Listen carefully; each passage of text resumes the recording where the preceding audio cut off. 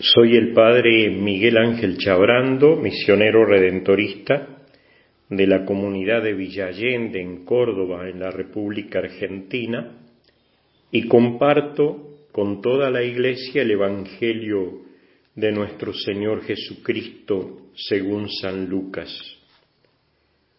Todos los publicanos y pecadores se acercaban a Jesús para escucharlo. Pero los fariseos y los escribas murmuraban diciendo: «Este hombre recibe a los pecadores y come con ellos». Jesús les dijo entonces esta parábola. Un hombre tenía 2 hijos. El menor de ellos dijo a su padre: «Padre, dame la parte de herencia que me corresponde». Y el padre les repartió sus bienes. Pocos días después, el hijo menor recogió todo lo que tenía y se fue a un país lejano donde malgastó sus bienes en una vida licenciosa. Ya había gastado todo cuando sobrevino mucha miseria en aquel país y comenzó a sufrir privaciones. Entonces se puso al servicio de uno de los habitantes de esa región, que lo envió a su campo para cuidar cerdos. Él hubiera deseado calmar su hambre con las bellotas que comían los cerdos, pero nadie se las daba. Entonces recapacitó y dijo: «¿Cuántos jornaleros de mi padre tienen pan en abundancia y yo estoy aquí muriéndome de hambre? Ahora mismo iré a la casa de mi padre y le diré: Padre, pequé contra el cielo y contra ti. Ya no merezco ser llamado hijo tuyo. Trátame como a uno de tus jornaleros». Entonces partió y volvió a la casa de su padre. Cuando todavía estaba lejos, su padre lo vio y se conmovió profundamente. Corrió a su encuentro, lo abrazó y lo besó. El joven le dijo: «Padre, pequé contra el cielo y contra ti. No merezco ser llamado hijo tuyo». Pero el padre dijo a sus servidores: «Traigan enseguida la mejor ropa y vístanlo. Pónganle un anillo en el dedo y sandalias en los pies. Traigan el ternero engordado y mátenlo. Comamos y festejemos, porque mi hijo estaba muerto y ha vuelto a la vida. Estaba perdido y fue encontrado». Y comenzó la fiesta. El hijo mayor estaba en el campo. Al volver ya cerca de la casa oyó la música y los coros que acompañaban la danza. Y llamando a uno de los sirvientes, le preguntó qué significaba eso.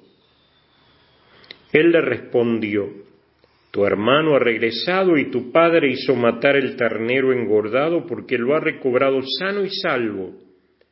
Él se enojó y no quiso entrar. Su padre salió para rogarle que entrara, pero él le respondió: «Hace tantos años que te sirvo sin haber desobedecido jamás ni una sola de tus órdenes, y nunca me diste un cabrito para hacer una fiesta con mis amigos. Y ahora que ese hijo tuyo ha vuelto, después de haber gastado tus bienes con mujeres, haces matar para él el ternero engordado». Pero el padre le dijo: «Hijo mío, tú estás siempre conmigo, y todo lo mío es tuyo. Es justo que haya fiesta y alegría, porque tu hermano estaba muerto y ha vuelto a la vida. Estaba perdido y ha sido encontrado». Palabra del Señor. Gloria a ti, Señor Jesús. ¿Cuántas veces hemos escuchado este bello pasaje del capítulo 15 de San Lucas y siempre nos suena nuevo, porque nos refleja a nosotros?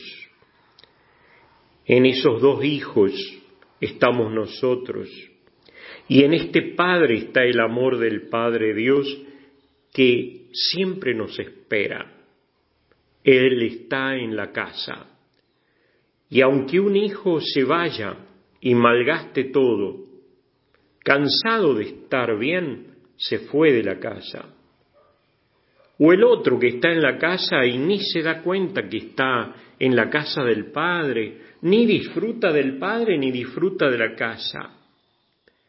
Uno cansado de estar bien y el otro distraído de lo que tiene, de aquel con quien está. Celebramos el domingo pasado la alegría de estar con Jesús, como Pedro, Santiago y Juan, en la montaña santa. ¡Qué bueno es estar aquí!, decía Pedro. Hagamos 3 carpas. ¿A quién no le gusta estar bien? Pues ese lugar es la casa del Padre. Ese Padre que dice: este es mi Hijo muy querido, en quien tengo puesta toda mi predilección. Esa predilección, ese gusto, ese amor del Padre con el Hijo Jesús, Jesús lo comparte con nosotros si no nos distraemos, como el Hijo mayor. O si no hacemos lo que hizo el Hijo menor, que cansado de estar bien, se alejó. El Padre está en la casa. Jesús habita el corazón del Padre.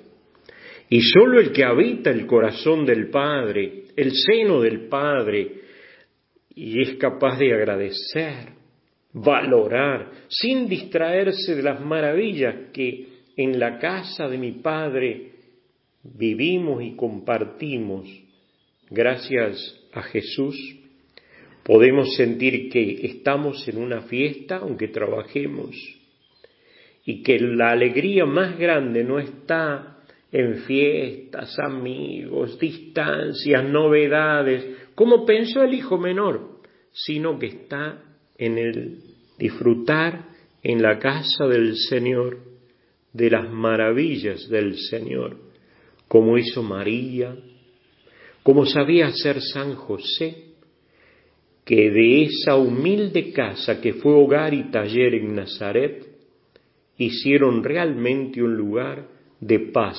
trabajo, adoración y encuentro.